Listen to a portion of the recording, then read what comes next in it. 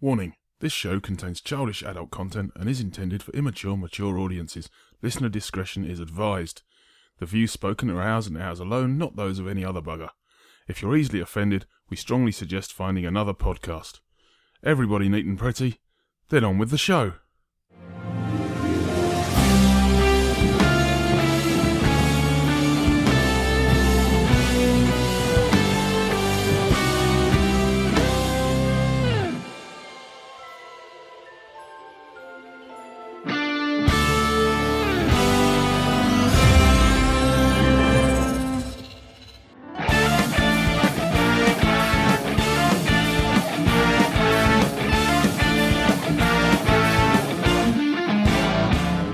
And welcome to another episode of That Disney Parks podcast. I am Nick, and on this episode I'm joined by Mr. D. Hello there, season's greetings. Season's greetings. It is halfway to Christmas, that's about right. It is halfway to Christmas, so half season's greetings. Half season's greetings. And we are also joined by Steve. Good evening. Evening, Steve. How are you? Hi, Steve. Great, nice to be back on again. Yes. Yeah, good to have you. You have been on more episodes this year than I think Ryan and Chris Ripley combined. I think. I haven't done the maths. But that's probably right. Not far off here. Wouldn't surprise me. So this is a little bit of a special episode while we've got Steve in, but we will talk more about why later. Before that, we're going to start off as we usually do by asking, of course, what everybody is drinking. So, Steve, as our guest, what are you drinking? I've got a strawberry gin with lemonade from the Salty Dog Distillery. It's a friend of mine who distills his own gin, so I'm trying that tonight. Yeah, cheap plug. And nice. Sponsorship opportunities are available. Gin lemonade. Yeah. I'm not a fan of tonic water, so I put a bit of lemonade in there. This is what my wife does. My wife, she does the same thing. Like I can drink tonic water, and I have drank tonic water without gin. Like it's got a taste to it.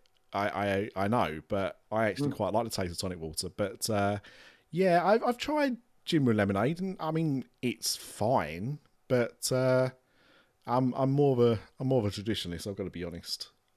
Whilst of course Mr. D's the other way, he goes for all kinds of weird tonic waters, don't you?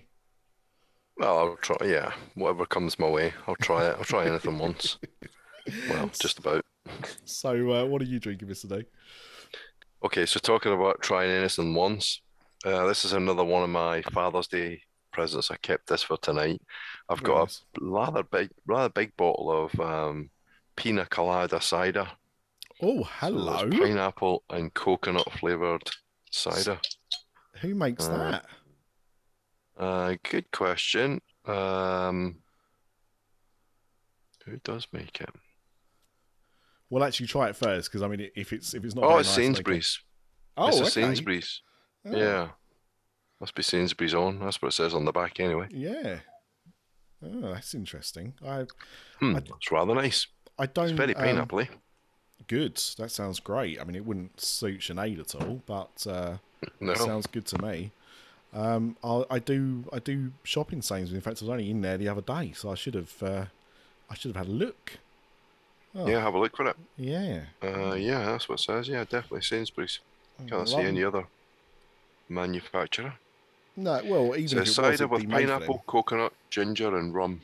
Ooh. Oh. A cider with rum. Yeah. I'm really boring in that case. I've just got another Heineken Silver because I've got a few of those left over. So, hang on. Jesus Christ. Can't get the bottle opener. Hang on. There we go. Cheers, everybody. Cheers. Cheers. Crisp. Right. Let's go and have a look at what's been going on in the news world of Disney. Okay, so there is something I want to talk about, but I will save that for now because I know, Mr. D, you've got something you wanted to talk about news-wise. Yeah, there's a few bits. I mean, I probably won't start with the one that was the more contentious one, but in terms of in relation to my season's greetings intro, Mickey's Very Merry Christmas Party is back on again in its full form, I guess, with a parade and the fireworks and the show, etc., etc. And so they've announced 24 dates. So I think it starts in July or something like that. No, not really, not quite July, but 24 dates, and tickets go on sale pretty soon. If you are staying at a Disney resort, they go on sale on the 30th of June. And if you're an off-site guest, they go on sale 7th of July, I believe. Ticket prices range from $149 to $199, depending on when you're going. So pretty pretty steep, I guess. Yeah. But just given what happened with the other parties, the sort of pseudo Halloween party or whatever, I would imagine it would be pretty popular still. But, well, look, we say, and obviously we'll talk about stuff later on, but Disney are a business, and Disney will charge what people will pay. I think it's excessive for what you get, but plenty of people won't bat an eyelid, and will just go accordingly. So yeah, we are hoping to go. So I will full disclosure, we will be there and we will catch the first three, because I think the first one is November 8th, something like that. I don't have it in front of me, but we won't. We'll avoid the first one because that's going to be Vlogger's Paradise. Oh yeah. But I think we're there. I think there's another one on the 10th and another one on the 11th. So I think we're going to try for the 10th. So that'd be the second one. So yeah, hopefully we'll make it there. And is it a case that the dates leading up to Christmas and weekend dates are the higher priced tickets? I believe so. Yeah. I don't know that I haven't seen an actual price. I've just seen the range 149 to 199. I don't know if they've published which dates or which prices. I haven't seen that, but it may be out there. Yeah, they probably won't actually post them until the tickets officially go on sale for the resort guests. It's normally how it works. So they'll give you a ballpark, but they won't reveal everything, will they? No, that's right. So that'll be very soon. A couple of days for on-site guests, and then another week beyond that for everybody else. Cool. But I mean, it's good to see the party's coming back, the full party's coming back. It's another step back towards normality, pre-COVID normality. Discounts, Paul, for DVC this time? Are they doing this year?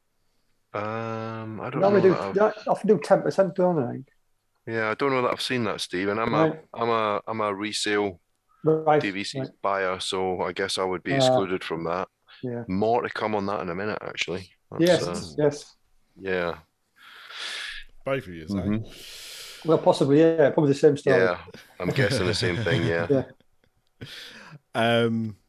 Okay. Well, what I wanted to talk about, because it has been a couple of weeks now since it happened, is the lackluster box office results for Lightyear. So this came out, it's been out for 2 weekends now as we record this episode. I mean, when you actually hear it, God knows. But yeah, it's been out for 2 weeks now. It opened with $51 million, which is, I think, the third lowest opening to a Pixar film. Possibly. That could be incorrect, because I'm sure, like, if you went back in time, Toy Story and A Bug's Life, and possibly even Toy Story 2 probably opened lower than that because of, prices and whatnot. But, of recent films, I think only Cars 3 and The Good Dinosaur opened slightly less than that. So, Not great. What was even worse though is so that was its opening weekend. So in its second weekend, it slipped from second place to fifth place in the charts in the States, which is bad, because even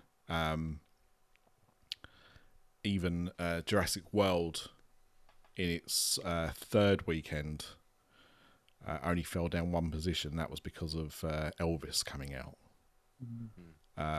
So there's a couple of things. So firstly, there was a lot of talk on social media from the right side of America complaining that Tim Allen wasn't in this film, and blamed Disney's wokeness for it being the case.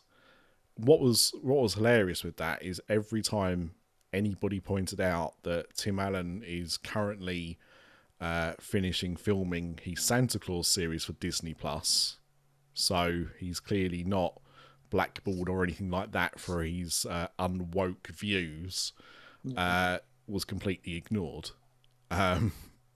People seem to have an issue with the fact that this wasn't the Buzz Lightyear from the Toy Story films. Couldn't seem to get a head around that one, but so a lot of people were saying they weren't going to go and see it for that. Personally, I think this is the start of something we're going to see a lot more. Okay, so Buzz Lightyear has come out to the cinemas. It's the first Pixar film to come out since Onward, right at the start of the pandemic. So that had quite a soft box office as well, but that's because the world started shutting down just as that had kind of come out. But there's been 4 Pixar films released since Onward came out, and 3 of those went straight to Disney Plus. So immediately, Pixar is probably being looked at as a bit of an inferior brand. So that's number one. The second one, and I think this is the one that's going to have the biggest impact, is that at the moment, most streaming services, so not just Disney Plus, but HBO Max with Warner Brothers, and obviously Paramount Plus with Paramount Films, are operating on a 45-day window. Oh, and of course Peacock as well, the NBC service, and Universal. So they're operating on a 45-day window, and what that means is that once a film gets released at the cinema, within 45 days, that film is going to be hitting that streaming service. So if you're already paying for Disney Plus, Peacock, Paramount Plus, HBO Max, whatever, if you are not desperate to see it at the cinema, it's going to be on your streaming service for you to watch for free very soon after it comes out. Within 6 weeks of it coming out. So that's a problem as well. And the other thing is, obviously Disney are doing it with all their films. They did that with The Eternals. They did that with Doctor Strange as well, and the Multiverse of Madness. The difference is with those films, of course they're both Marvel films, but there is very much a FOMO element to those films.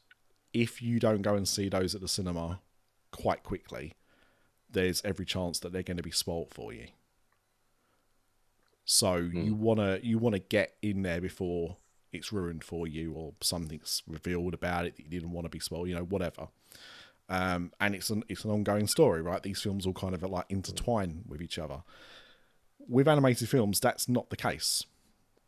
So if you want to see Lightyear, but you're not desperate to, are you going to pay $15, $20 to go and see that at the cinema, or are you going to wait 6 weeks and watch it for free on Disney Plus? Because there's no what can be spoilt for you. There's nothing that's really going to be spoilt for you. I could see the plot now for Lightyear, and anything I reveal to you isn't going to really affect your enjoyment of that film. Yeah. Do you know what I mean? Like there's nothing there.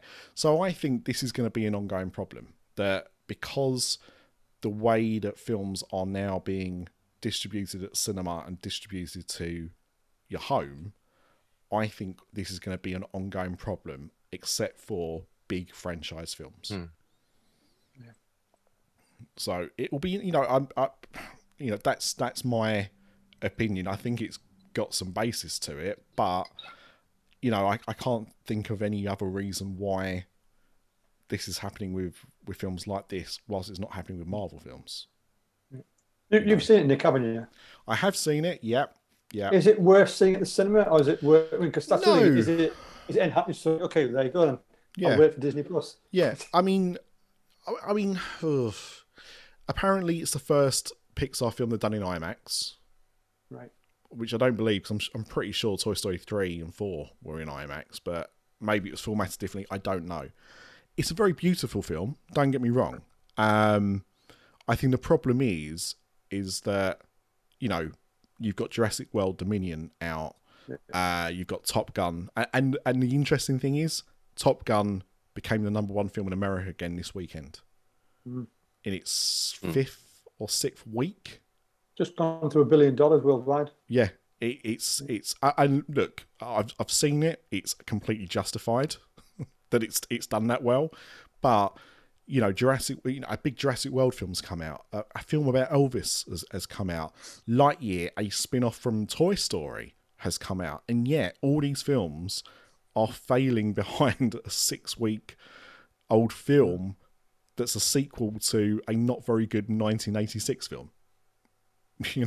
It's a little strange. But, it's a really beautiful film. I saw it in 3D at the cinema. The 3D was pretty rubbish, to be fair. I kind of expected it to be, but I always like to go and see a film in 3D if it's showing. But, my daughter, who is really the target audience, this is kids, right? Yeah. They should want to go and see this film. She wasn't bothered about seeing it at the cinema. She's seen the trailer, and she was quite happy to wait to watch it at home. So that's what they're doing. They're going to wait for it to come on Disney Plus, and I don't blame them. If I didn't have my cinema pass so I can go and see films, I wouldn't have rushed to see this either. I wouldn't have paid. I think in my local it's about £12 or £13 to go and watch a film. I wouldn't have paid £12 or £13 to watch this. But a minute, if money's tight, why would you pay that money if you've already got Disney Plus? Again, I fully understand that. That's the other thing that's going to hit things is people can't afford to buy food. Never mind go to the cinema. So right. So why are you gonna pay effectively twice to watch it a few weeks early? Because bearing in mind, when you go to cinema, unless you are someone quite tight like me and will often bring in some snacks with them or something, it's not. Yeah, I'm not. I'm sure I'm not alone in that. I do as well. The thing is, going to cinema is expensive. Like we've gone before, and my daughter's wanting some popcorn, so that's about another £4 or £5 on top. If you want a drink, it's another £3 or £4 on top. When you're going, it's not just the price of your ticket; it's everything else, and it's fuel, right? Quite often people are driving, so it's all these things that are adding up. So going to the cinema is a luxury, and is a luxury that people will be able to cut out a lot easier than their Disney Plus subscription. So I think it's interesting because obviously I think Disney were expecting big things. This is the first Pixar film that they have wanted to release at the cinema in just over 2 years, and it's not done particularly well. So I don't know what's going to happen next.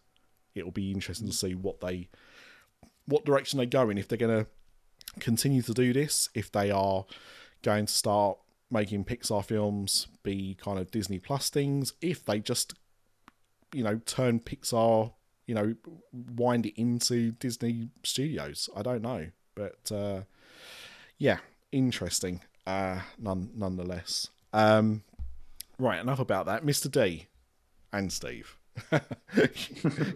you had other stuff to talk about. Well, the one that I was going to talk about, and Steve, I wonder if it's the same thing. Yeah, is probably. The Bay Lake Tower, Top of the World Lounge. Yeah, reopens in middle of July, I think, isn't it? Yeah. Which is fine. Yeah. But the thing that's that's disappointing about it is in the past, I believe this is right. In the past, you could access Top of the World Lounge so long as you were staying in a DVC resort on DVC points, and it didn't matter whether you'd bought those points resale or direct from Disney. Right. However, they've changed that, I believe, now. So you only get access to the lounge if you're a direct member. In other words, you've bought the points from Disney. Is that direct member or blue card holder? So yeah, there's a difference, isn't there? Yeah, I think it'll be blue card holder. Right. You've got your we grandfathered in, weren't you? We were grandfathered in on the first purchase, yes, but the second one we didn't. So we have the first one. Right. But I didn't realize it changed that. Yeah. So you may be okay if you're staying on points associated with that contract. Yeah. But I wouldn't be, which is a disappointment. I haven't had a lot of time to look at forums and things like that. There's quite a bit on the Disboards, but I think it's interesting, this one. So just for those who don't know, there are actually two lounges. There's a lounge in Epcot for DVC members, and then there's the Bay Lake Tower Lounge. To me, there's a difference between the two of those. I knew I was never getting access to the one in Epcot because, it's in Epcot and it's just a lounge for DVC members, and that's fine. But the one on top of Bay Lake Tower, that's a DVC property, and it's a lounge in that DVC property. So as far as I understood, that lounge was paid for. In other words, the staff, the air conditioning, the electricity, whatever, heating, lighting, whatever, comes from the members' dues, I thought. Yeah. Originally, it was only for Bay Lake Tower. People who stayed at Bay Lake Tower originally. Correct, yeah. And then it changed a number of years ago, and it never went back. Yeah, that's right. Now, I believe they've changed it again, but I don't. Right. What I don't know is if you're a Bay Lake Tower resale owner, does that mean you can't access Top of the World Lounge? Surely not. Sure. Yeah. Well, we'll have to dig them, won't we? Yeah, and I haven't found anything. I mean, like I say, I haven't had a huge amount of time to research that, but I don't know. I think it's only those that have got access to the members' extras, which is the people that have got a blue card. When I go in September, Paul, I'll ask. I'm going in September, so I'll try and get in there and I'll find out for definite. I think that's interesting. I mean, I think I would be. I mean, I'm a poly owner, so I'm not that bothered, but it does bother me a little bit if my dues were going to pay. I mean, if I was a Bay Lake Tower owner and I'd bought resale and my dues were going to support that lounge and I couldn't access it, that would piss me off. Now, I don't know, maybe that isn't the case, but from what I've read so far, I believe it could be the case. Right. Yeah. So that's kind of interesting. Not in a good way, but it's a shame because I was looking forward to it's our first DVC stay in November, and I was looking forward to going to Top of the World Lounge and just seeing what it was like, really. But that looks like it's off the cards right now. Yeah. Okay. We've done once before. It's one of these first come first serve things. It's pretty good. It's pretty good, and you get if you're on a DVC resort. And you've got non-DVC members in your resort, in your room, you can take them as well as guests. So it is pretty good. I mean, if you can't get any, the other good spot, if you don't want to brave the crowds in Magic Kingdom, the other good spot which fills up every night is the Sky Tower that goes from Bay Lake Tower to Contemporary. That bridge. Yeah, that's a great place to watch the fight. They've actually pipe the music in there as well. So if you can't get there, hop on the monorail. And stand there with a few people, and you get a cracking view from there as well. Not as good as Bay Lake Tower top, but it's pretty good. Yeah, that was the thing I liked most about going to California Grill was being able to watch the fireworks on the platform there. But again, same thing, they pipe the music in, and they do it. It's obviously very clever. They've obviously worked out the sight and sound. Sorry, the music's obviously on a slight delay because of the visuals and the distance and everything. Yeah. So it all syncs up, beautifully. But I didn't know about that tip, Steve. So that's a good one for our listeners. Yeah. Yeah. It's a shame. Do we know anything about this lounge? They've changed, haven't they? They've rethemed it to, I think, called Villain's Lair or something. Yeah, that's right. Yeah. Don't know exactly what it's going to look like. There's very few photos being released, but themed to the villains, apparently, who have occupied that when it's been closed and then left it. Yeah. I'm sure there's a joke you can make there about villains and elitist accessibility to a place, but I'm not gonna think of it right now. But yeah, I'd seen a few concept bits, but again, didn't really show off too much. That's why I asked. I didn't know if there was anything I'd missed out on potentially regarding that. But obviously not. We're just too early. Yeah. So there we go. That's the world of DVC. Well, actually, there's quite a bit going on in DVC because they've also opened up the Grand Floridian, the new rooms, the new building in Grand Floridian. So that's on sale now, and they've also, to get ready for the tower at the Poly, they've completely demolished the Spirit of Aloha dinner show. So there's a big construction site at the Poly. So yeah, quite a bit going on around DVC.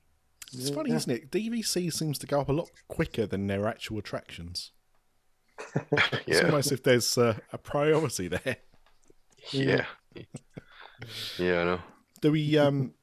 Just because I know you've obviously been looking at this for a while when you was looking to buy your points, but do you know what the Grand Floridian points are looking like? Yeah, I mean they had all sorts of incentives, didn't they? Yeah. But I don't know, the base price, I want to say it was about $250, Steve. Does that sound? It sounds about right, yeah. I mean, I know some of the ones were 180, but I think the ones were higher, over 200, which is eye-watching when you buy resale. So, especially at the moment with the dollar rate, it's not a good prospect for a UK purchase at the moment. Yeah, no, that's right. Just seeing if I can find it quickly. Oh. Yeah, it's very true at the moment. That's something that I think I'm not going to go into too much detail about. There's no need, but just for something for people to be aware of that are planning to go soon or got holidays booked up. Keep an eye on the currency conversions because it is. I think it's gone down to about $1.20. $1.20. Yeah, $1.23 in the markets, but if you're too restricted. So you best use a credit card. If you use Halifax credit card, or what it might be, other ones are available, just say, which don't charge you an exchange rate. Best way to go, because you'll only get 116, 117 on the street at the moment. Yeah. Just I think I found the Grand Floridian. I think it's $255 a point direct at the minute, but that'll be without any incentives, I would imagine. Yeah, and I know they did have some incentives. To put in comparison, Paul, when I bought my race at Animal Kingdom Lodge, going back, this was before Pandora was opened, and it jumped after that. I think we paid $70 a point. Yeah. I mean, that would be about probably similar to what we looked at when we first looked at DVC, which was the Animal Kingdom Lodge. We got the pack with the DVD and the book and all of that. Yeah. But yeah, we paid $159 for our Poly points, and that was 2021. That was last summer. I mean, that's still pretty good, really. When you it went up. It's come back down a bit, but it did go right up. I mean, but I think it's more of a buyer's market at the minute. There's quite a few people seem to be selling the contract for various reasons. So there does seem to be a slight glut, but they're still selling. I mean, I've got a little alert on one of the main DVC reseller websites, and you get a little. You can sort of highlight searches, and it'll come up and it'll tell you when new listings have been added and when they've been sold, and they do turn around relatively quickly. I mean, although it's a bit of a buyer's market, it still seem to be shifting contracts pretty healthily. Yeah, but no, I think it's just something for people to be aware of, because this is the lowest that I've seen the pound dollar in years. I mean, the first time I went, I think it was 195. Those were the days. Yeah, I think even the second time we went, it was about 180 or 170. Yeah, thank you, Brexit. Yeah. Well, I think it might be a few things, but I mean that is definitely going to be... It is a few things, but if you go back and look, I mean, the day after Brexit, it dropped from, I don't know, about 155 to where it is now, and it hasn't bounced back. No. In fact, if anything, it's dropped a bit more. So it's really bad. So yeah, keep your eyes out just in case anything does. If it starts to creep back up, so if you start seeing 125, 130, anything like that, jump on it, change your money over, because it's probably not going to stay that way for very long. And yeah, Steve, I think being smart about cards is also very important. As I said, I actually have a Starling bank account purely for that reason. I stick my money in there when I go traveling, because it does it in real time without any fees. So the rate is much better on that than I would have got if I had changed the money. Because the problem you've got then is if you're changing into dollars and you come back and you've still got dollars left over, you've got to change it back, and you're always going to lose. Never. Well, no, I know, but do you know what I mean? So always look at because a lot of banks and a lot of credit cards will give you certain incentives to use them abroad, but sometimes it's a lower rate, sometimes there might be a small fee each time you use it. It might only be a couple of %, but again, it's money you're going to be throwing to the bank. So have a look around. Money Saving Expert is a very good website to tell you the pros and cons when it comes to traveling abroad. So it's almost become cashless there now. The only time we use cash nowadays generally is for tipping bus drivers. And odd things like or the toll booths, if we haven't got a toll card.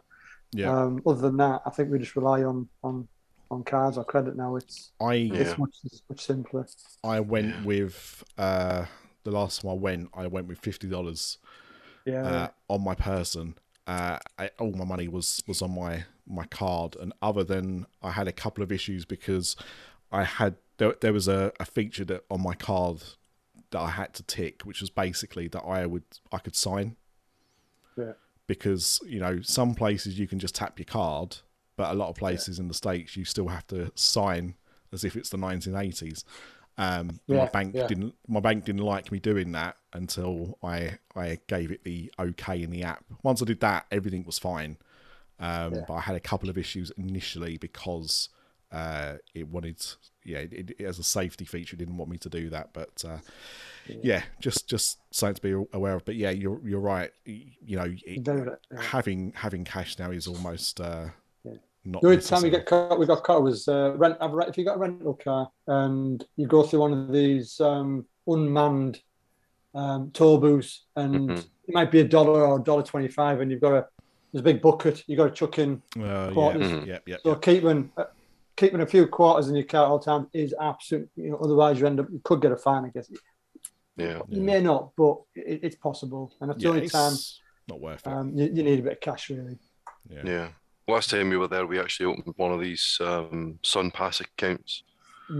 So we don't even need to bother with cash for that as well. Yeah. So you got a little transponder thing that goes in the rental car. And there's a new one now, Paul. It's because the Sun Pass charges so much a day, and if you don't use the tolls, you get charged, and you probably end up spending more than you would do. If you're getting your car from the airport from Orlando, there's some cards you can pick up now. I forget the name. I've got it on my phone actually, and you pick up a card from there, and you link it to your car, and then you drop it off when you come back to the airport, and you only get charged for the tolls you use. So when you go through it, it charges you $1, $1.25, what it might be, as opposed to being charged, $4 or $5 a day and not using it. So that's definitely worth looking at for MCO arrivals. Yeah, good to know. Hmm. Okay. Right. Is that it for news? One quick thing, I suppose. I got, Go on. apparently today, Tower of Terror was fully open, both sides of it. Oh, Yeah. turn So up. whether or not that's going to, be maybe for the summer or for the American summer.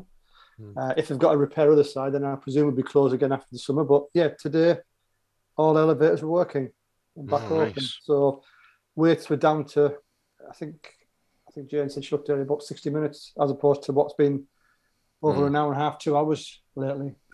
Wow. Yeah, definitely. Wait times are up, and the crowds are high. Wow. Yeah. But it's good to see it back open fully. Yeah. So that's Yeah. long may it continue, I guess. Yeah. And just very quickly, just because I think it's hilarious, I saw a headline earlier saying that Johnny Depp was back in the Pirates franchise for a £300 million payday. A story that got denied quite quickly by his representatives once it had come out. And quite frankly, I mean, he was very vocal about he didn't want to go back. I'm sure if they chuck enough money at him, he probably would do, of course. But I don't think 300 million is going to be the figure that they're going to pay him to return to that franchise. So that's like the cost of 2 films. So I don't. I'll do it for 3. Tell me about it. Right. So we've got a special segment which will happen right after this. Did you know that we have a Patreon? I'm sure you do. It's been mentioned before, but just in case you don't know, we do have a Patreon. And on that Patreon, we have early releases of all our shows. We also have exclusive shows that you can only hear on our Patreon. And we've been doing this for years. So actually, if you subscribe to be a Patreon today, then you'll get access to the entire back catalogue. It's about 4 or 5 years worth of podcasts you've never heard because they've never been made available publicly, except for the odd one we've released as a taster. Anyway, as well as that, we've got a Discord which will be launching later this summer for all of our patrons to join. We've also got a Facebook group which you can join as well. An exclusive one that's only open to our Patreons. But as well as that, our Patreons are the lovely people who keep these podcasts going. And now I will tell you who they are. We've got Lee and Laura, Karen, Chris. We've got Kate and Mel and Daniel. I've met Daniel, he's a nice guy. We've got Paul and Sandy and Crystal, James, Nikki, Dan, Kevin, Alison, Dave, Sinead, Tom, David with an E at the end of his name. We've got Breaking Dad, great guys. We've got Rob, we've got Todd, we've got Jane and Steve, as well as Stephen. So we thank you for your support of us now and your continued support. And if you would like to become a Patreon member yourself, please visit patreon.com/thatpodcast. And I've even put a handy link in the show notes below. Thank you. So, Mr. D, I am going to pass the baton over to you. And what are we talking about? So we're talking about Genie Plus and individual attraction selections. Everybody's favourite topic. Everybody's favourite topic. The thing that replaced FastPass Plus, which was the thing that replaced FastPass. So it's that topic, and it has been a hot topic. Obviously, Disney making I'll call it a fast pass or an express line or whatever, but Disney making that kind of access a paid for service was very unpopular and very controversial. Well, I mean that's done, and I don't think we're going to be going back to free fast pass or anything like it.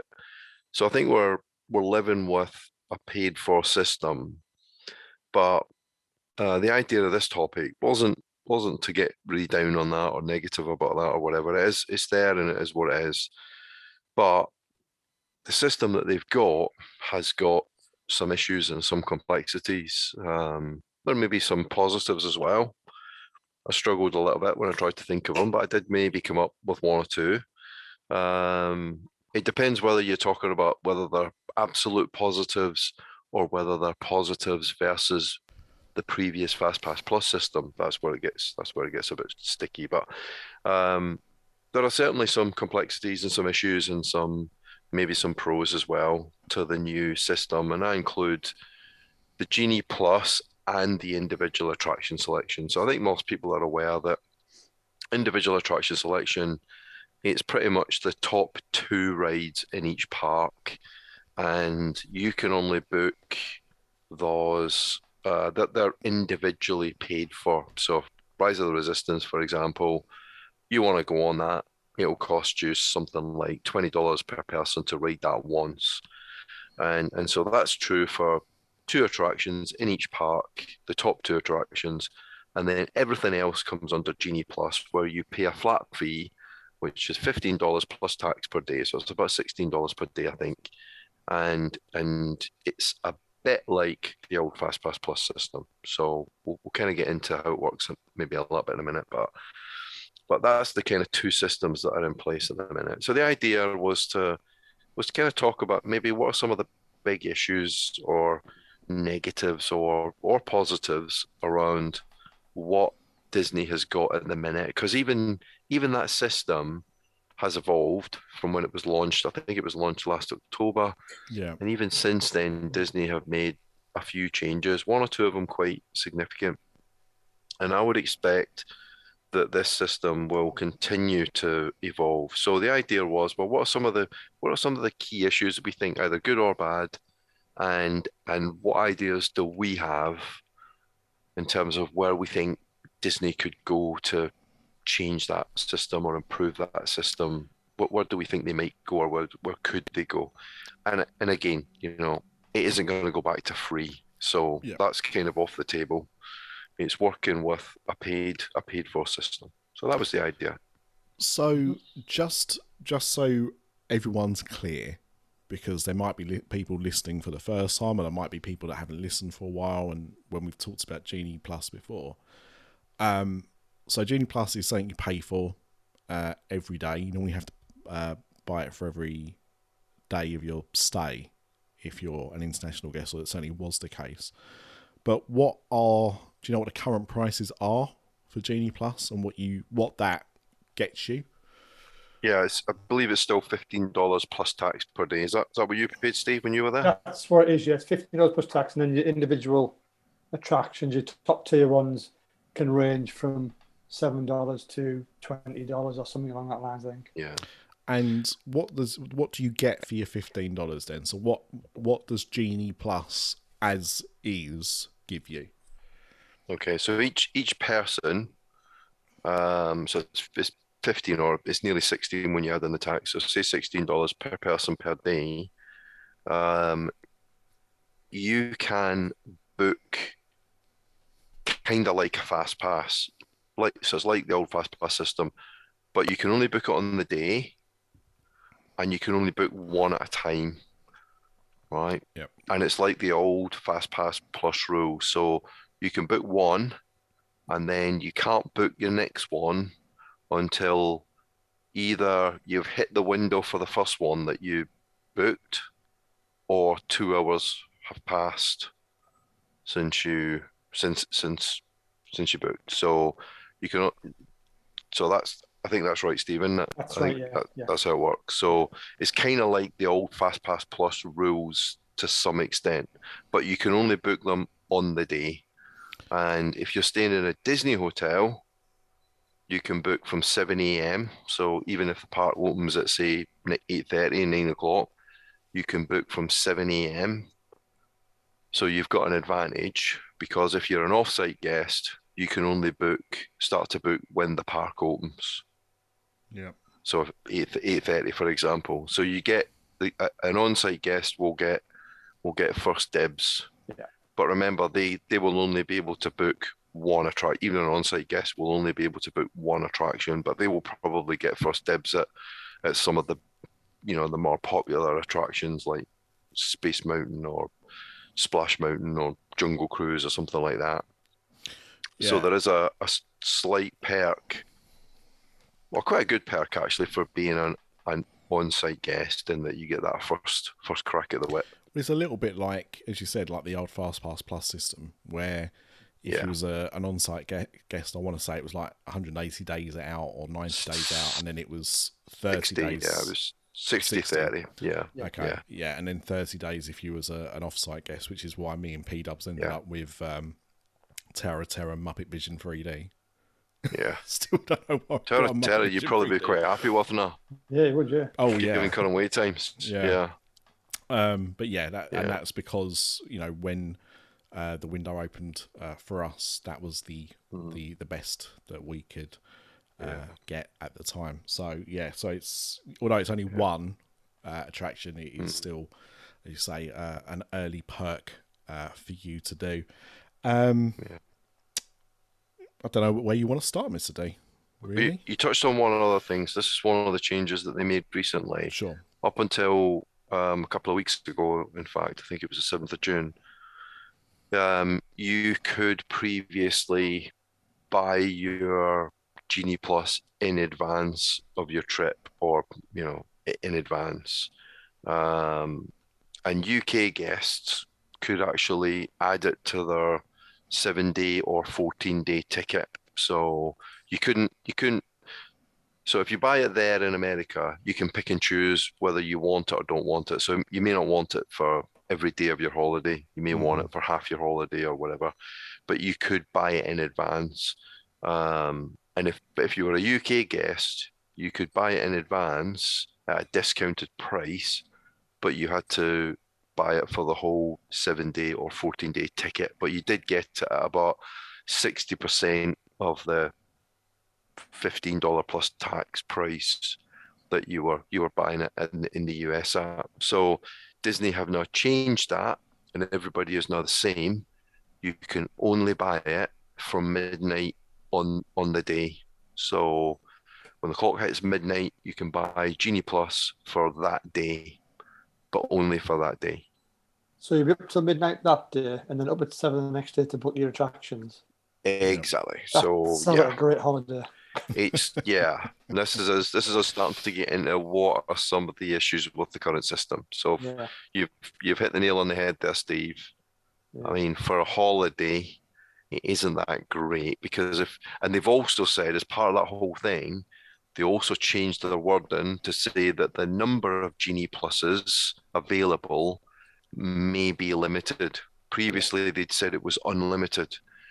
But now I think they've realised that at busy times like Christmas, Easter, Thanksgiving, and whatever, when the parks are really busy, they may actually run out of Genie Pluses, or they may stop selling Genie Plus. So at those times, you may want to stay up until after midnight to get your Genie Plus, but then you need to be up before 7 the next morning to book your first Genie Plus ride. Yeah. It's already it's a tiring holiday to start with, never mind doing that. I mean, exactly. When you add that to like park reservations, ADRs for restaurants, plus all the other things that you've got to organize for a holiday, it does become pretty restrictive, I think.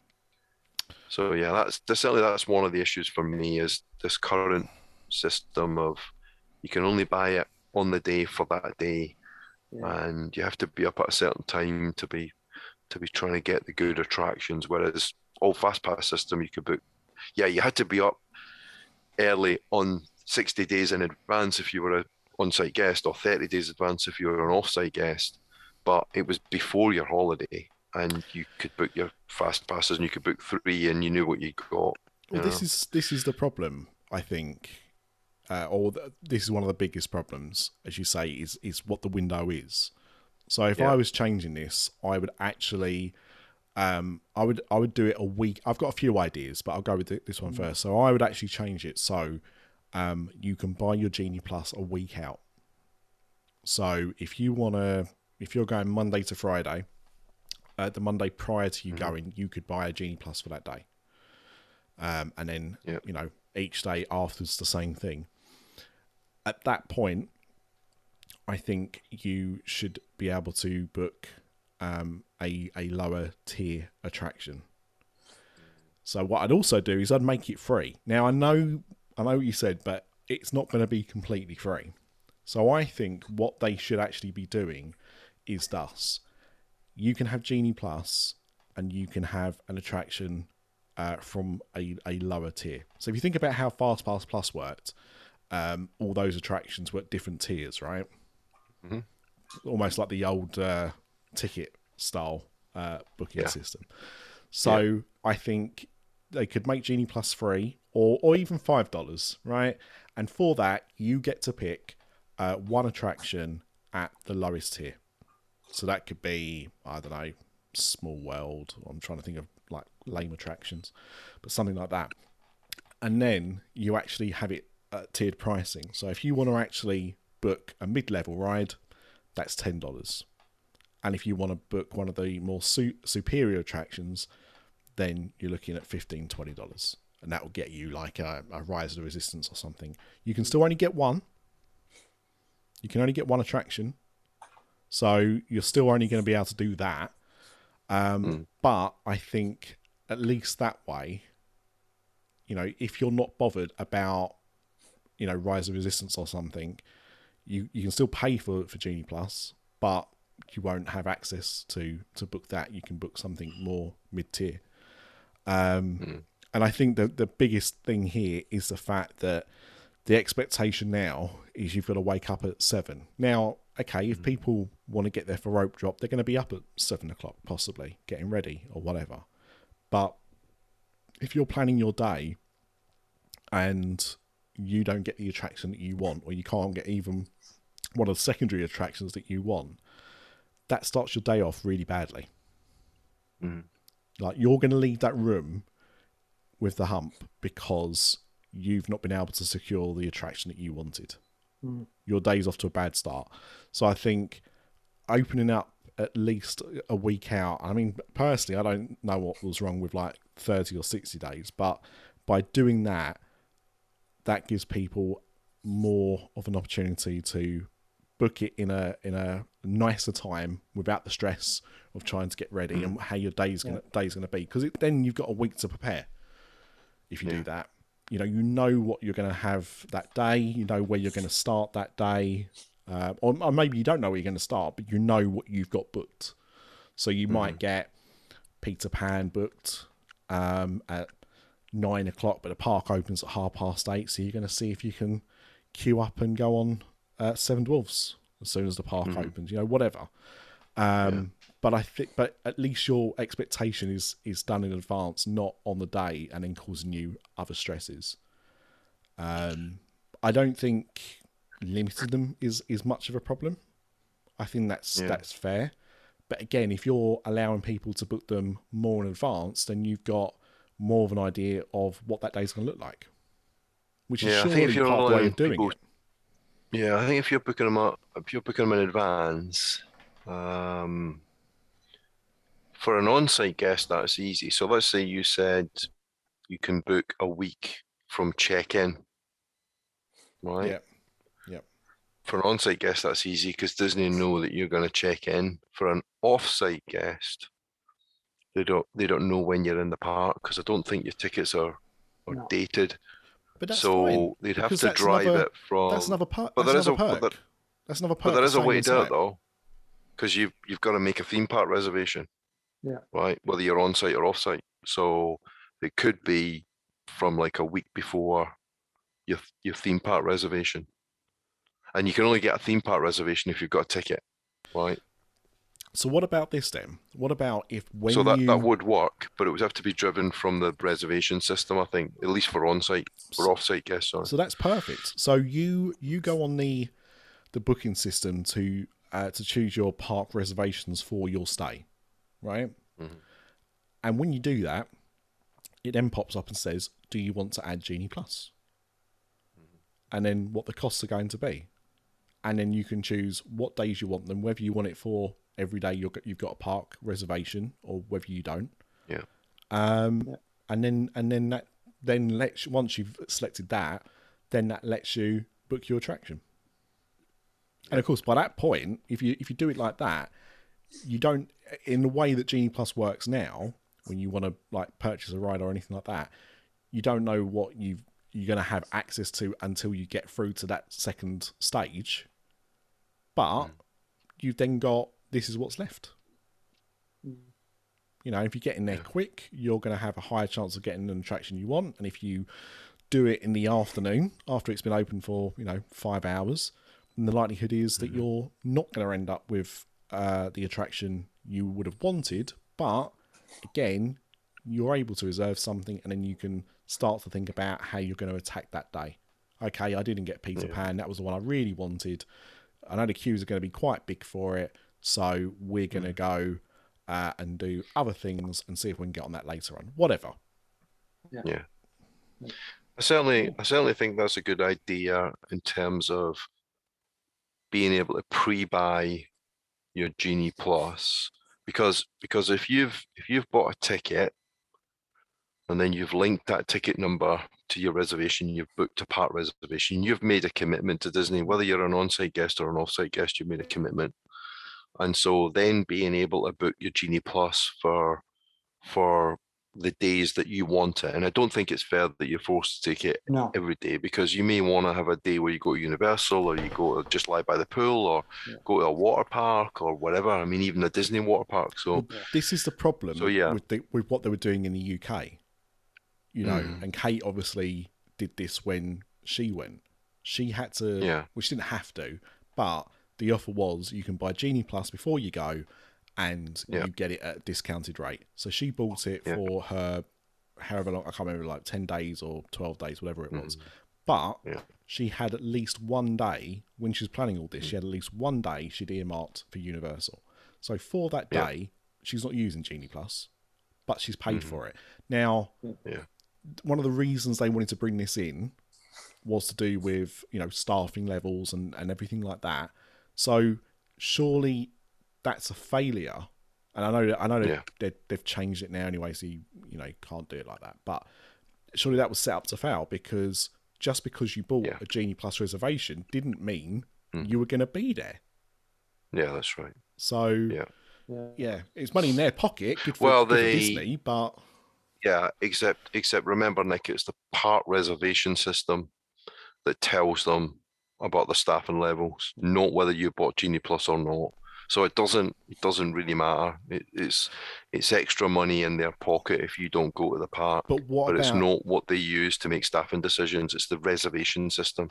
Okay, so you've already, if you reserve, so Kate wouldn't have made a reservation for the day she was going to Universal. But somebody else might have done. Like, what if Kate had planned that in advance, right? She decided, this is the day I'm going to Universal. So you're probably right. She probably didn't choose a park reservation that day. But what if you do and your plans change? Nick, we're going in September and we're going to Universal and things. And we're going next year and we'll go to SeaWorld. We have booked up Disney parks on the days that we don't think we'll be there as a backup. Yeah. So we've done the same. Yeah, we'll book up. Universal, but we'll think, we'll go to Epcot that day, because we might go on the night time anyway when Universal closes at 5 or whatever. We might pop Epcot to see the fireworks or do something else if it's a late night thing. So I think people still do book them, just in case. In that respect, yeah. Yeah, that's exactly what we've done, Steve. Because plans do change. It's free. Yeah, that's the problem. Like, Genie Plus isn't, and I know that's what we're talking about. But park reservations are free, therefore you're more likely to book one, even if you're not going to use it. So again, it's counterproductive to what they're actually trying to. And look, I appreciate it's probably going to be a small number, and they've probably already calculated, or you'd like to think, errors in that formula to compensate for that to happen. But what if they don't? Yeah. Just getting back to Genie Plus then. Yeah. So we definitely got a big issue around the sort of flexibility of the system, the fact that you've got to buy it on the day. You might have to stay up until midnight if it's a busy time and buy it, or you have to get up at like 6:30 to buy Genie Plus, so you're then ready for 7 o'clock to reserve your first Genie Plus. Yeah. What are some of the other issues, Steve? What other issues did you encounter when you were there? I think to me one of the biggest things is people's expectations of how many rides they will get to ride during the day. You know, and I think Disney have brought out some additional wording with it saying that you may get to ride several rides a day with this. Yeah. And I think people probably expected that they might get 5, 6, 7 rides and the top rides in, and you might do in a quiet week in September, but if you go in the busy period, I think that is a problem. Is that you will find that you won't probably get to ride the number of rides you want to do. And I think the other big problem is for the non-paying guests. There's probably no solution to this. When the rides go down, and they do go down quite regularly on a daily basis, when you've paid for that that privilege of having a quicker entry to the ride, then when it reopens, they're going to pull through a hell of a lot more people through that lightning lane than they are to the standby, and the standby lane will suffer. That that's probably a good thing, I guess, for the Genie Plus people, because if it has gone down, they get back there, they get on it quicker. But the repercussions for the non-paying guests are quite dramatic, and probably result in a lot of complaints, I imagine, to guest services. But I mean, in the 2 hours since Nick did mention this to me, I have actually designed a whole new system, which I'll come on to in due course. Oh, fantastic. That's great. Well, speaking of... I mean, one of the other things... Sorry to interrupt you, Mr. Steve, but we've got an invader on the call. Craig has darkened. Bob Chapek. Oh, does it? Hello, I'm Bob Chapek. I'm Nob Cheapak. How are you? Oh, God. How are we doing, Nob? You gonna get voted back in again? You getting your contract extended? I'm getting a 12-incher right up my ass. We was on a serious debate until Craig came on, but it was all going so well. Well, debatable. So Mr. D, because I mean, you brought this topic up. So I'm guessing you had an absolute whopper of an idea. Well, no, but I mean, just to flush out some of the other issues that I guess I've heard, because I haven't been to the parks since Disney Genie Plus was introduced. But I guess one of the things, if you're in the know, then you'll pick up on this fairly quickly. But if you're a new guest, right, you've never been to you've never been to Disney before, it's the first time you've been there, somehow you've managed to book it, you've managed to, get on there and find out about ADRs 60 days in advance, you've managed to find out that you need a park ticket, but you also need a park reservation, and what that is, but now all of a sudden you're faced with Genie Plus, individual attraction selection, lightning lane, standby lane.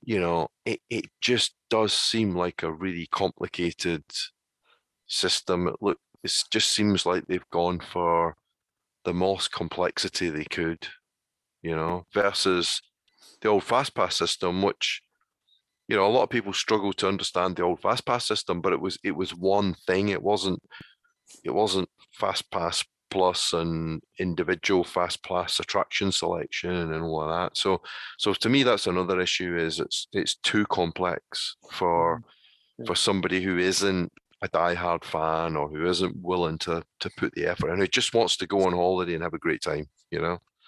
It's too complex. I think when you buy Genie Plus on the day in the park, I don't know if you can do this. I don't think you can. I think you should also be able to at least see what the availability is, because I don't think selling Genie Plus to someone at 3 o'clock in the afternoon who, as you say, is not fully aware of how it works, and then gets it and realise all I can get is, I don't know, Living with the Land, or which is generally a walk on in Epcot, or the Mexican ride. I think that is unfair when you're paying $15. I think that needs to be upfront and clear. If you buy it now, this is what's available, so you're Yeah. fully aware what you're going to. Yeah, Yeah, that's a good I point. think the other thing as well, Mister, you pointed out there when talking about FastPass, original FastPass, is they were at most attractions. They were machines outside, but also they were normally always manned. So if you're walking into the park and you see people, and you would, especially for the popular attractions, you would see people queuing up to use these machines. Yeah. You could go and ask somebody what they're queuing up for. Yeah. And I saw, Yeah, I experienced that right. when I first went. I saw people doing that Yeah. all the time, going up to a cast member that was there, and they would say, "This is Sure. what it is, and this is how you use Sure. it," and they would walk Yeah. them through it, and That's then right, yeah. they would then know what was going on. Now, Yeah. I'm going to ask Craig, because obviously he's planning another trip in the future with extended family. Now, Craig, obviously you're on these podcasts, you listen to these podcasts, you listen to other podcasts, you know all about this. I know your extended family doesn't.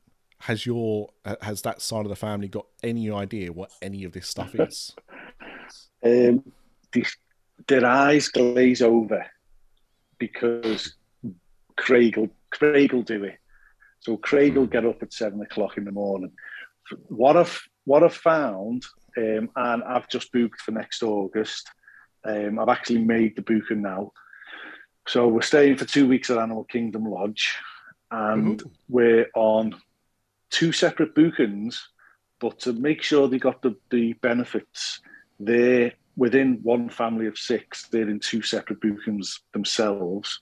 So a room of 3 and a room of 3. Now, how it's been put across to us is that they have to have their own Genie Plus for each room. So I need to start doing some detective work, because we're a group of 10 effectively. However, with 3 separate bookings. Now, I know there was a bit of teething trouble, and maybe it was a maximum groups of 8, was it? Or 12? I'm not sure. I can't remember. But we're on 3 bookings. So what we're going to have is an issue potentially where we've all got to get up at 7 o'clock in the morning, the 3 main adults, and make a decision on this day, are we going to book Genie Plus? And then what our our Genie Plus, our Lightning Lane, whatever they're called, are going to be for that day, the first booking. If you can't link those together, Craig, that's going to be an absolute nightmare. Yeah. Absolutely. If one why person can't do that for everybody, you aren't going to know you aren't going to be able to get the same attractions at the same time. And this is the thing that is burning my head out a little bit, is say we can link them all together. So every morning, I'm quite happy to get up at 7 o'clock in the morning. I don't sleep. It's how I get up early anyway. So I make the decision that we're going to do Genie Plus that day. Is it smart enough that it's billing each separate account $15 per person per day? Or is it going to be billing me? I would imagine if you're linking them all together, I would imagine one person's paying for it, which is probably still your best deal, because at least if that can be done, and I'm sure it must be able to, because you must have situations where they've come across this many times where you've got maybe 2 families on holiday together and they got 2 separate reservations. So I'm assuming you can link the reservations and one person can book everything, but I'm guessing that one person has to pay for everything, and then you got to be reimbursed. Well, does the word reimbursed work in Scousland? Does that actually happen? But that's the problem, isn't it? Because then you've got families arguing about money. And potentially I'm not saying the people are going with the minge bags, they're not. But there might be there's always that person in the family, isn't there, who always gives the my pockets are empty, I'll pay you later. One of them situations. And again, I'm emphasising that's not the case in my family. But it does, if it's day after day after day, then it could become an issue. And if it's getting charged to my credit card, then I've got to make sure that I'm getting the money off the other person, and then I'm trying to go and pay that money off the credit card. So So I think it's got to sort itself out, and I think they must have sorted this out. And there must be tens of thousands of people out there who know that this has happened to them, so can feed back to us this situation. Because I'm really interested to see. I've just listened to the Disney Dreamgirls episode that come out yesterday, Sunday, just gone. So we're dating it, whatever. And she's got the girl on from, is it 37th Street? Another podcast as a guest. And the girl on 37th Street was absolutely brilliant. So she really dug deep into Genie Plus and everything. And she was giving some top tips. And I don't know if you did this, Steve, but she got up in the morning, 7 o'clock, and she had a limit for the family. There's 3 of them. So she set a limit of $45 a day, right? And that was either to be spent on Genie Plus or the paid Lightning lanes. Right. So not both. She did one or the other to try and limit her budget, basically. And she had this day where she had to lie in. So she got up at 7 o'clock. She paid, and then she did her first Genie Plus reservation. And then apparently it resets every 2 hours. Yeah. So she did it for later in the afternoon for her first one, about 1 o'clock, 2 o'clock in the afternoon. And then in 2 hours, she made another one. And then in 2 hours, she made another one. And they were all after the first one. So it was all like 1 o'clock, 1:30, 2 o'clock, or whatever it was. But she got 5 Genie Pluses in the afternoon and had to lie in, basically. She played the system. I thought that was one of the issues with Genie Plus. This was one of the issues that was on my list. I thought you couldn't pick the time. You could only take the next time that was available. I don't know. I mean, listen to the episode. To me, that's one of the negatives, because on the old FastPass Plus system, you could go in and you could look at what times were available, and you could say, right, I'll have that time. Now, obviously, there's all sorts of kind of strategies you can use here, because if you take something at, say, 2 o'clock, you can't, how does that work? You can't book another one until you've used your first one, could you, on the old FastPass Plus system? Because you booked 3 up front, didn't you?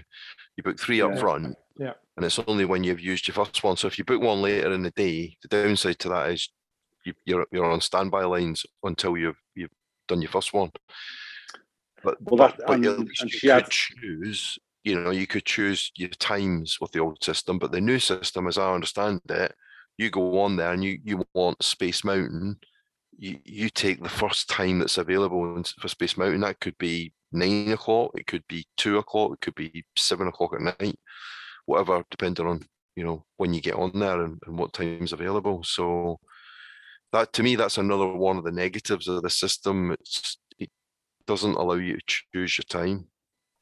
Well, this is the thing. If you listen to that episode, she's given the impression that that's what she did. She got up at 7 o'clock, she paid, and then she started booking fast passes. So I don't know. I wonder maybe if she specifically looked then for rides that had times later in the day. So instead of getting the ride she wanted, she deliberately chose rides that had times that were, probably popular rides that all the early ones had gone. And maybe. Otherwise, I don't know how you could do that. But anyway, okay. I'm going to reach out to her. I'm going to find out exactly what she did and nail it down. I think it's a really good idea of setting yourself a budget. They're a family of 3. She was literally, she said, $45 a day, and it was budgeted into the holiday. Yeah. And unfortunately, this is what people have got to do now. Take it or leave it. Yeah, that's right. Was that your experience, Steve? Was it a case of you've got to take the first time that's available?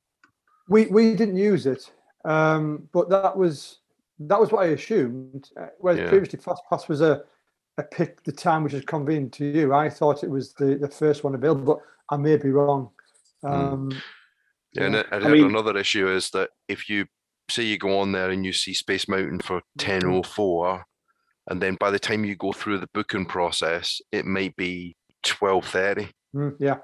Because if other people have grabbed it, it changes. And so again, that was another glitch. I think another negative about the system is you think you've got a particular time, but then by the time you actually get through the process, you've lost that time, and you could be, later. You could be an hour later, or an hour and a half later, or whatever. Steve, have you done the touring plans? Have you give yourself the touring plans? Yeah, we did.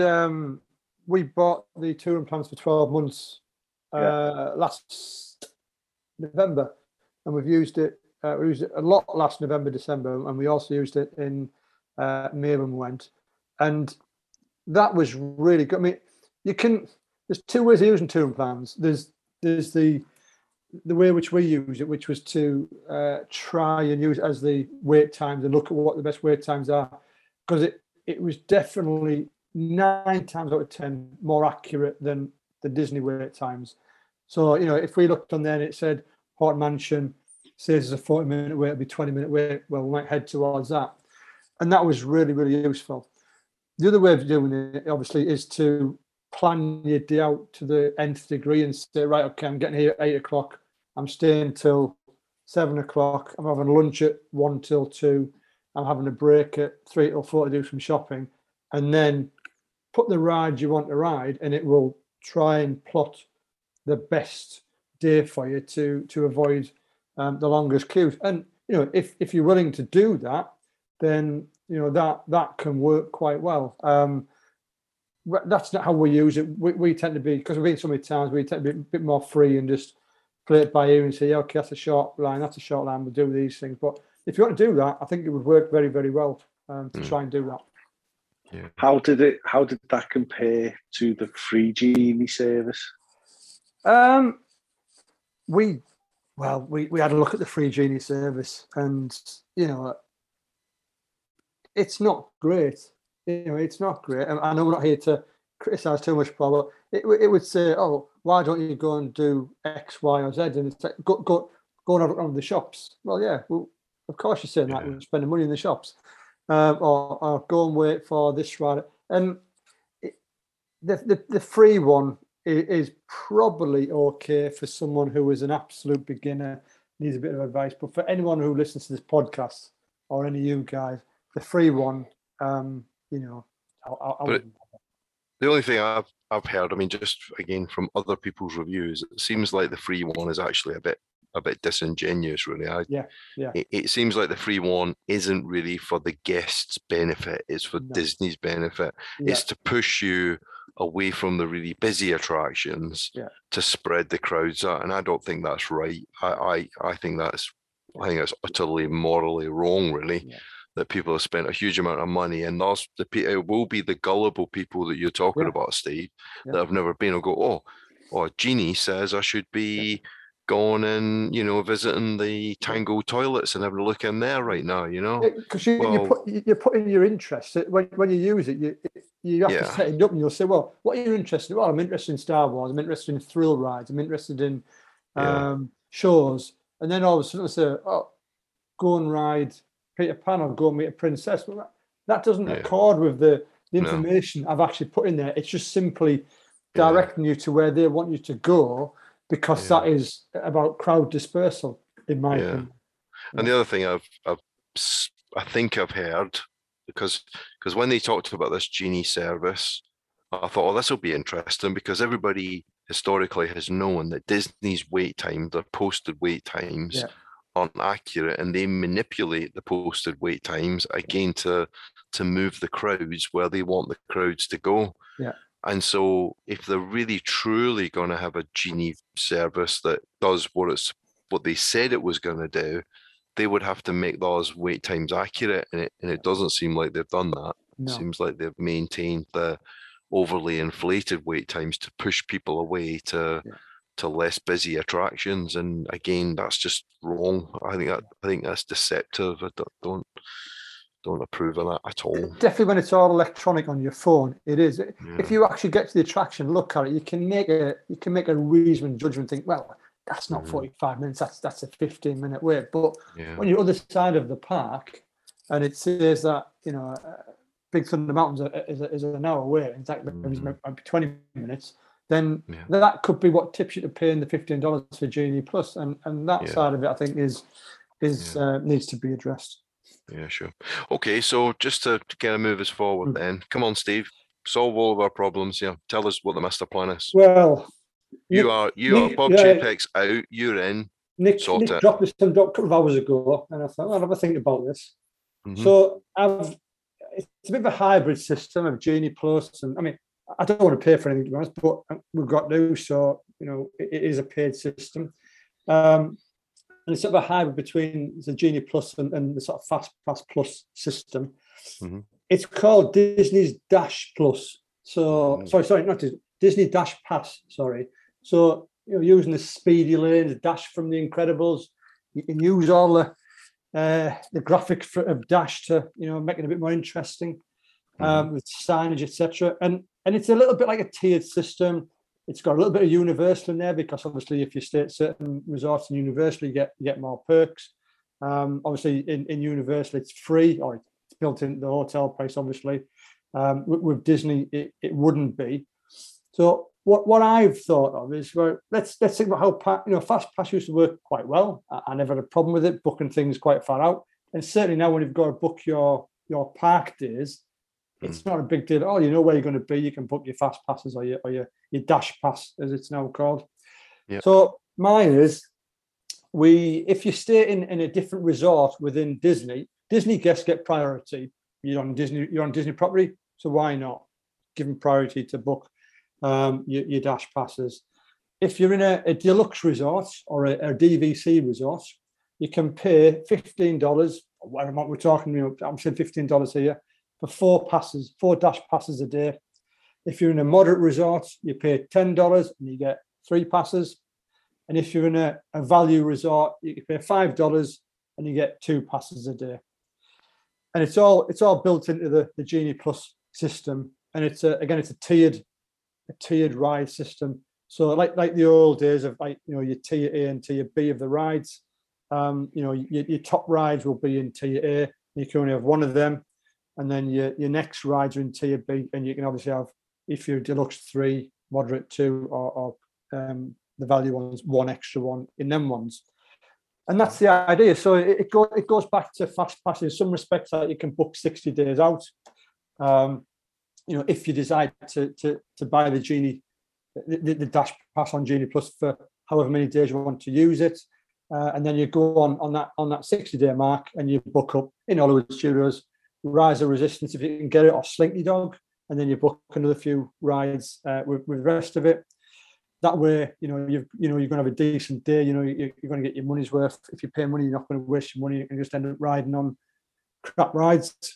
And that's the basis of it. In terms of other people, if you decide not to buy the Dash Pass at 60 days out as a hotel guest, or if you're an off-site guest, then your luck is out until the day of.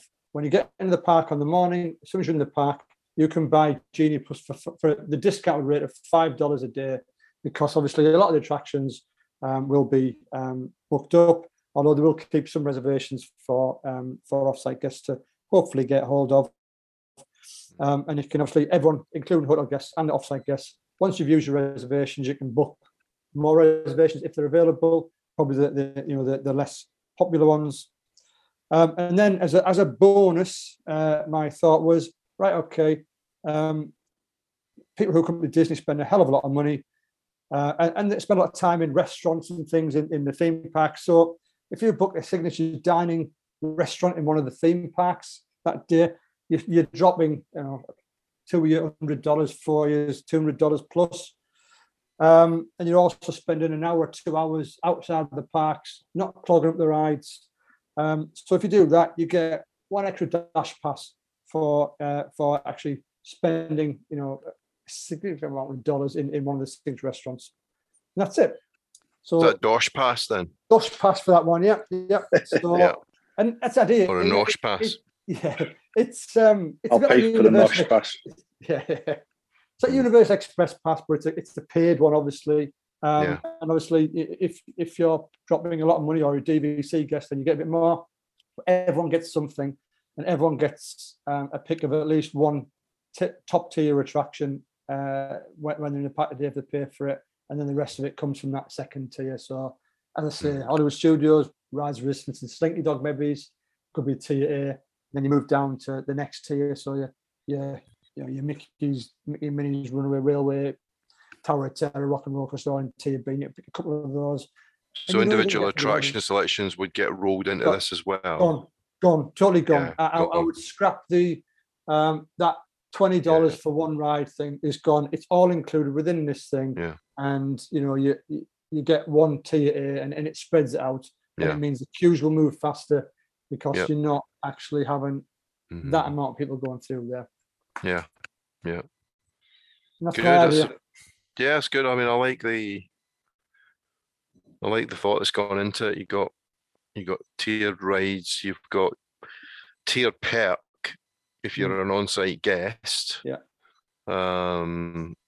If you're an off-site guest, it's kind of tough titty, but at least it's only $5, so you get something for $5. You basically get what's left, if I'm being brutally honest. Yeah. But then that's kind of how it was with the old FastPass Plus system. I mean, you were at 30 days, whereas the hotel guests were at 60 days, so they had a full month on you to pick and choose the better ride. So to some extent, it's kind of what it is, because everybody knows that they don't have an infinite number of fast passes to give out. They can't. So somebody is going to lose out. Yeah. And why shouldn't Disney give their own guests more the perks? Universal do it.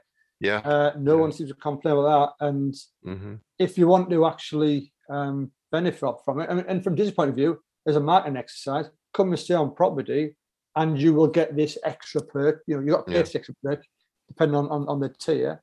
But you will get, you were almost guaranteed to get on a number of rides in a day. Good. Yeah, and I like collapsing the individual attraction selection into the Genie Plus. I definitely think that's the way to go, is to make the things simpler, because I think a Disney holiday is already very complicated and regimented, and it's not really what people want.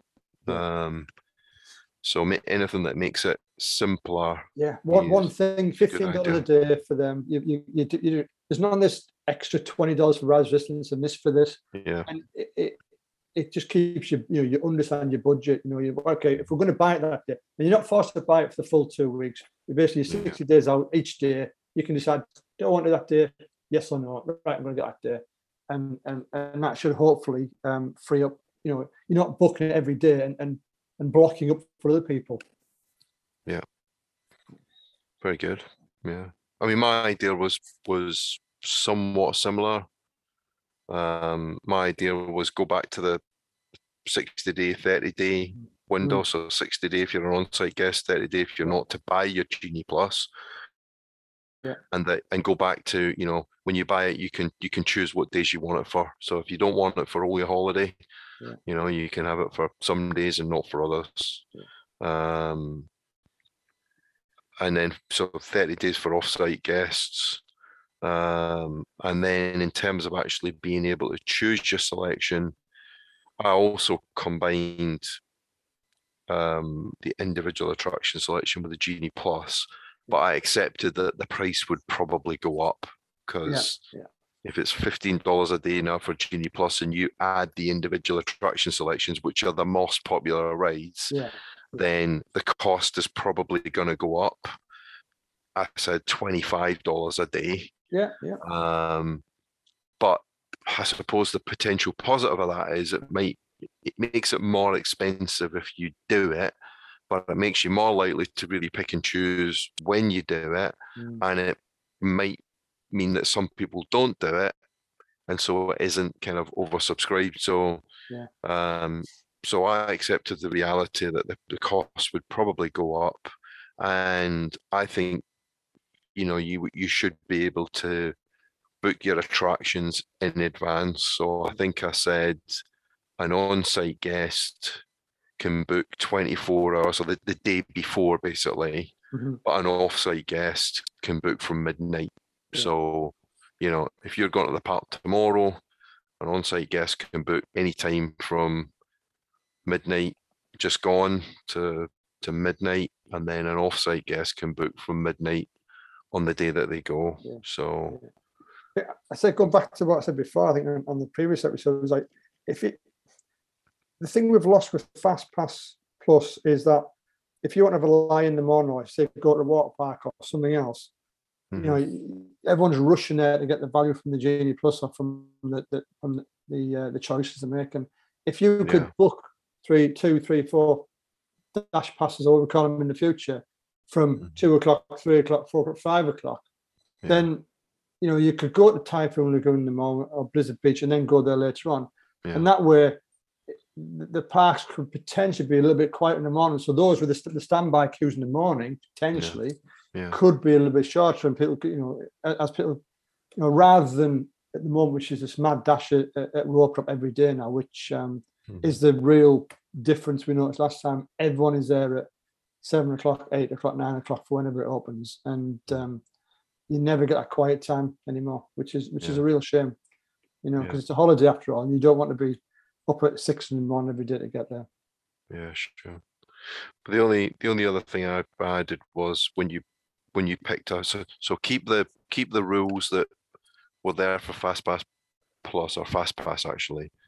So you can book one in advance, but then after that it's the same kind of 2-hour rule, or you hit the window. But when you go on the website or the app and you see a time, that's the time you get. Yeah. So fix that problem where you see a time, and then by the time you actually go through the process, the time has jumped. Stop that, because that's just frustrating. Nick, Craig, any builds on Steve's ideas, or? No, go on, Craig. I mean, my idea has always been the universal model. And I don't care what anyone says. I think it could work. So if you're a deluxe hotel, you just get unlimited rides on everything. And a way around it is you've got the park reservation system now. So you've got a set number of deluxe guests. You've got them in the hotel rooms. You know how many people are staying. I would give them the same what you've got now, where you've got to book your park reservation. So, and you could do that within the deluxe people as well. So you could only have so many people in the Magic Kingdom per day, deluxe. So many people in Hollywood Studios, and when they're gone, they're gone. So what do you mean? Sorry, what do you mean you can only have so many? You mean actually limit the number of deluxe guests that can go into the park, or? Yeah, no. You can go in so how many people we've got deluxe, and Len Tester has told me 2 years ago before lockdown, I can't remember what he said. So say it's 100,000 people, just for the maths, right? It's not 100,000 people, but say the deluxe is 100,000 people. So you have 30,000 people for Magic Kingdom that day. So if you're a deluxe guest and you want to try and get unlimited rides for that day, you book your slot and you're in the Magic Kingdom for that day, and you get your rides until 2 o'clock, whatever. But I would also monetize it more. I haven't got a problem, right? My girls have just been to Alton Towers last Friday, and they bought their park admission to Alton Towers, whatever it is, 40, 50 quid, I don't know. But then they paid for the top rides, so maybe 8 rides, whatever. And again, I don't know how much it was. Kerry paid, I didn't pay. I don't know Alton Towers prices. I'm making it up.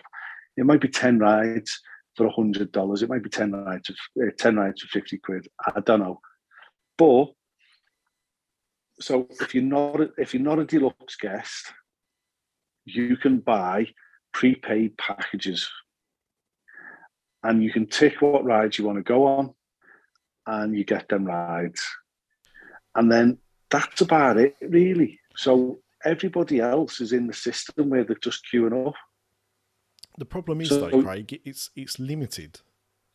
It is As limited, but no, I don't mean like limited by tier, so like by deluxe. But quite frankly, if I'm paying deluxe prices, I don't want to be dictated to. You can't go in Magic Kingdom today because you booked it a little too late, and all the fast passes for that day have gone. So you're going to have to go to another park. Like if I'm paying top dollar to stay at Disney, that's not what I want. And the problem is that while the Universal system is good, Universal is a much different park to Disney. Of course it is. Of course it is. And there's better algorithms than me and you. So what are the odds that for the what are the odds for a 2-week holiday you want to go to Magic Kingdom every day? There's 4 parks there. There's 6 parks if you include the water rides and everything like that. So there's every chance. With all the algorithms mixed in, what are the odds that every person in a deluxe hotel wants to all go to the Magic Kingdom on the same day? You've got to also factor in DVC as well, because DVC is classed as deluxe. Yeah, that would add a hell of a lot. Yeah, you know, to quote Mr. Tester, because you quoted Mr. Tester, but I think he said that the Universal system just would not work at Disney, just because there are so many deluxe rooms compared to the capacity in Walt Disney World, and the same if you do the same thing with the capacity in Universal versus the number of deluxe, because there's only 3 hotels in there. There's only 3 deluxe hotels in Universal. There's only 3 hotels, but how many deluxe hotels is there at Disney? Tons. All the DVC resorts. So you got the Grand Floridian, you got the Contemporary, you got the Polynesian, you've got the Wilderness Lodge, you've got Yacht and Beach Club, you've got Boardwalk, Saratoga Springs, all Key West. Those 2 resorts are huge. You've got Riviera. You've also got some of the partner hotels which count as deluxe. I think 4 Seasons. I don't know how many others count as deluxe. There's a lot, and that's the problem. Maybe you've got 12. I'm with you in terms of, you know, you could do something for the deluxe guests, but I don't think it could be unlimited. I think you could maybe get, I don't know. But as a normal person, right? How many times you've got unlimited at Universal? Yeah. Mm-hmm. As a normal person, how many times do you want to go on the Hulk in one day?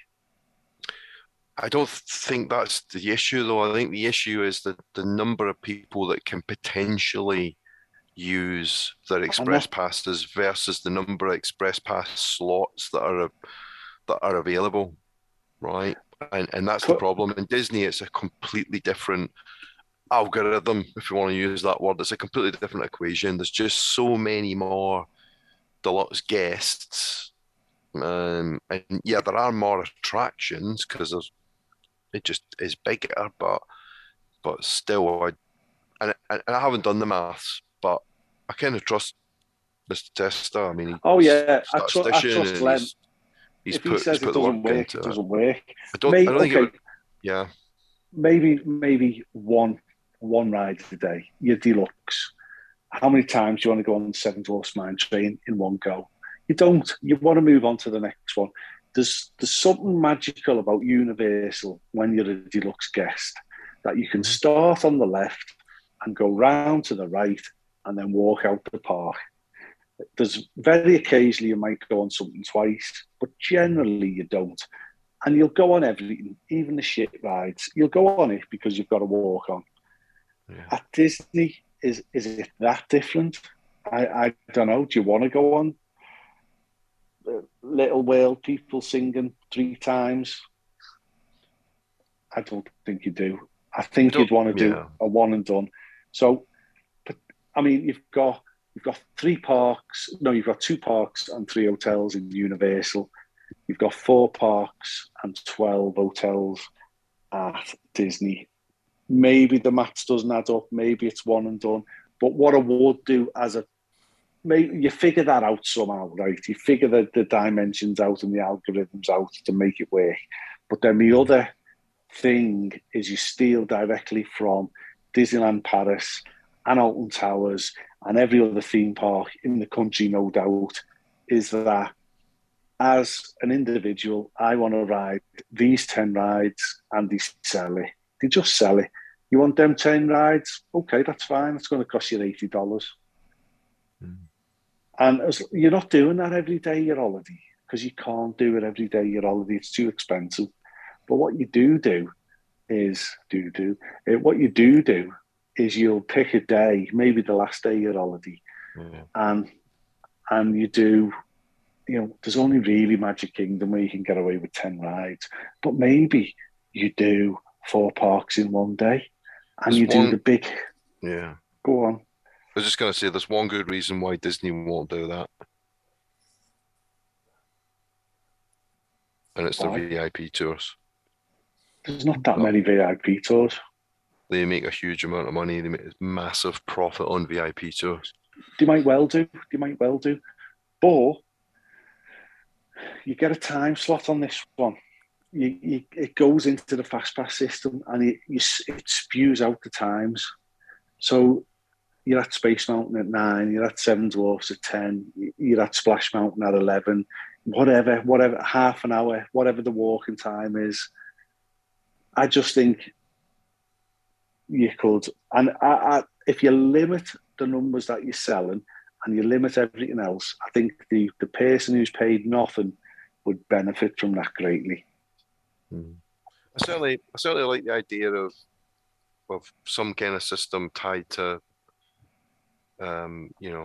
category of hotel. So as a perk for staying at the hotel, and it's kind of built into the price of the hotel. I think that's good, but it may have to be limited in some way.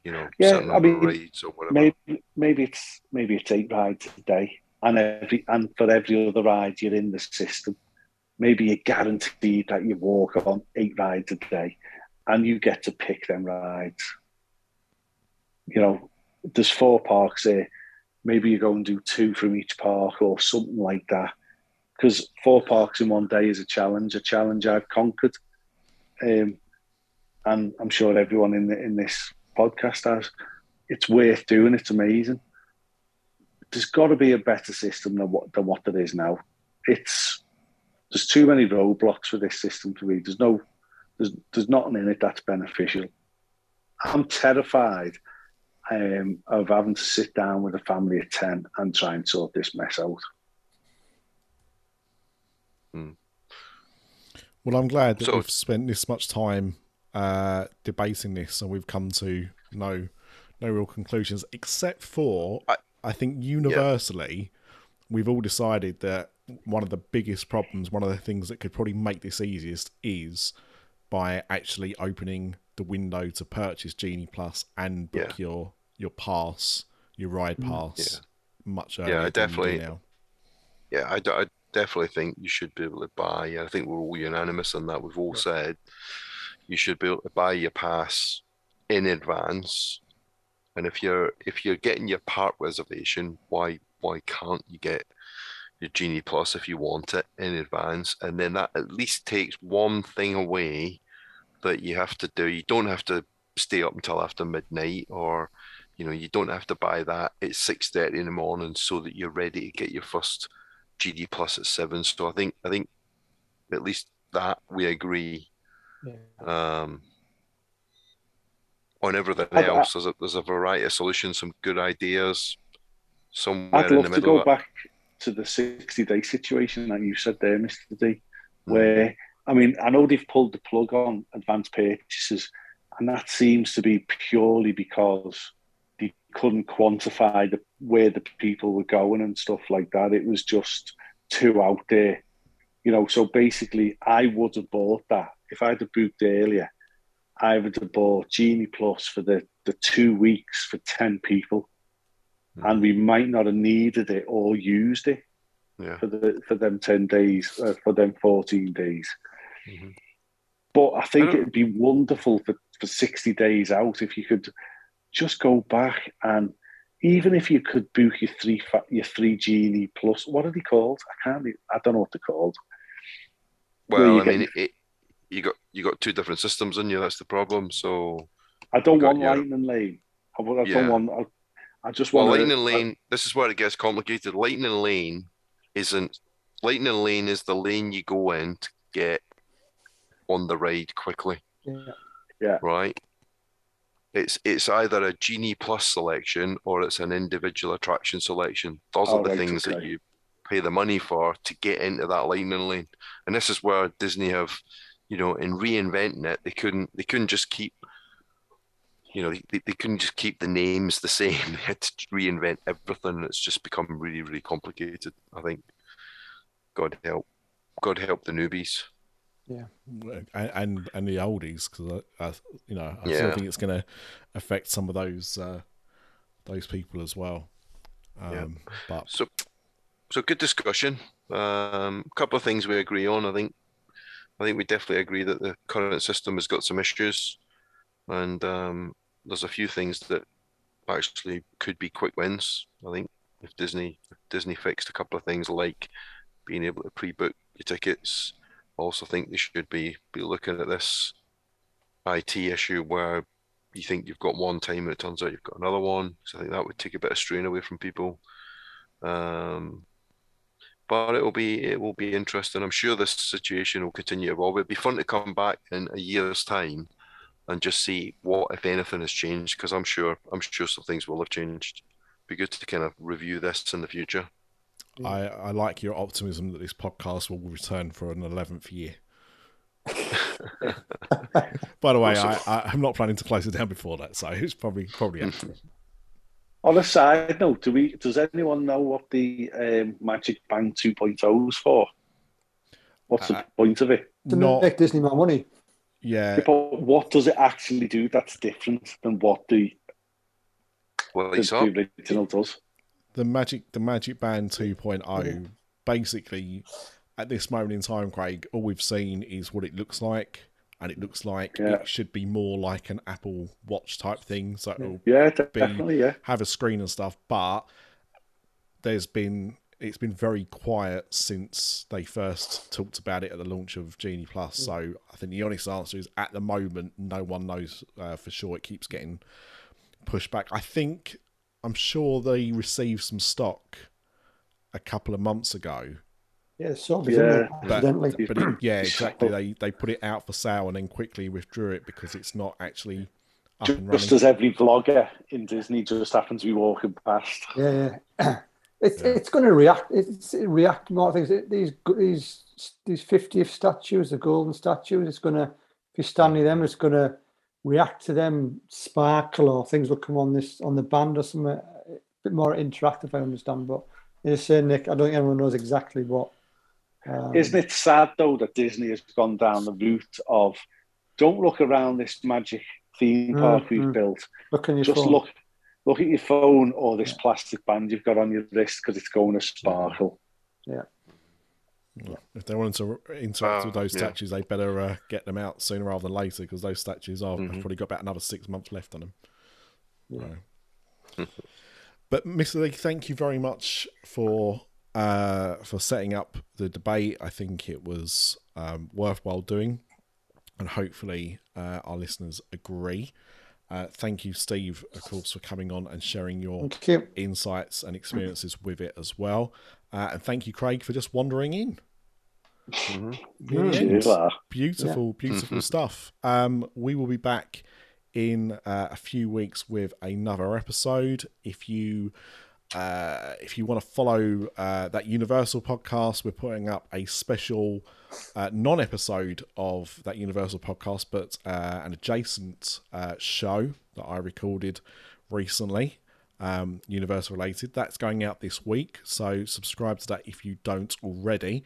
And Steve has kindly given us our next Patreon episodes to do, so thank you very much for that, Steve, as well. Yep. And yeah, it's going to be a busy July. So we will see you next month. Yeah. Yeah. Happy 4th of July when it comes. Yeah. One last thing, Nick. Yeah. Jane, my wife, said, shouldn't we wishing Sinead happy engagement? You can. Oh, She's not here, No. but she will undoubtedly listen. So yes, congratulations to Sinead on that. Well, no, she made it public. So I was going to say just in case, but no, she made it public. It was on so Instagram. I think Jane picked up. So yeah, it's definitely public. Exactly. So yes, both our Irish girls are celebrating this year with regards to that. To lucky guys. Everyone picked their hats. Well, Craig, you've seen my hats, so I will just be taking one from my It's going to be collection. Potato soup to start. Oh, Jesus Christ. Right. Craig, take us home. There we go. Potato. No, Craig, what's your new finishing line for a podcast? Fuck the Tories. Correct. Oh, and fuck the Supreme Court. We'll see you next month. Oh, yeah. Yes. Good night, everyone. Good night.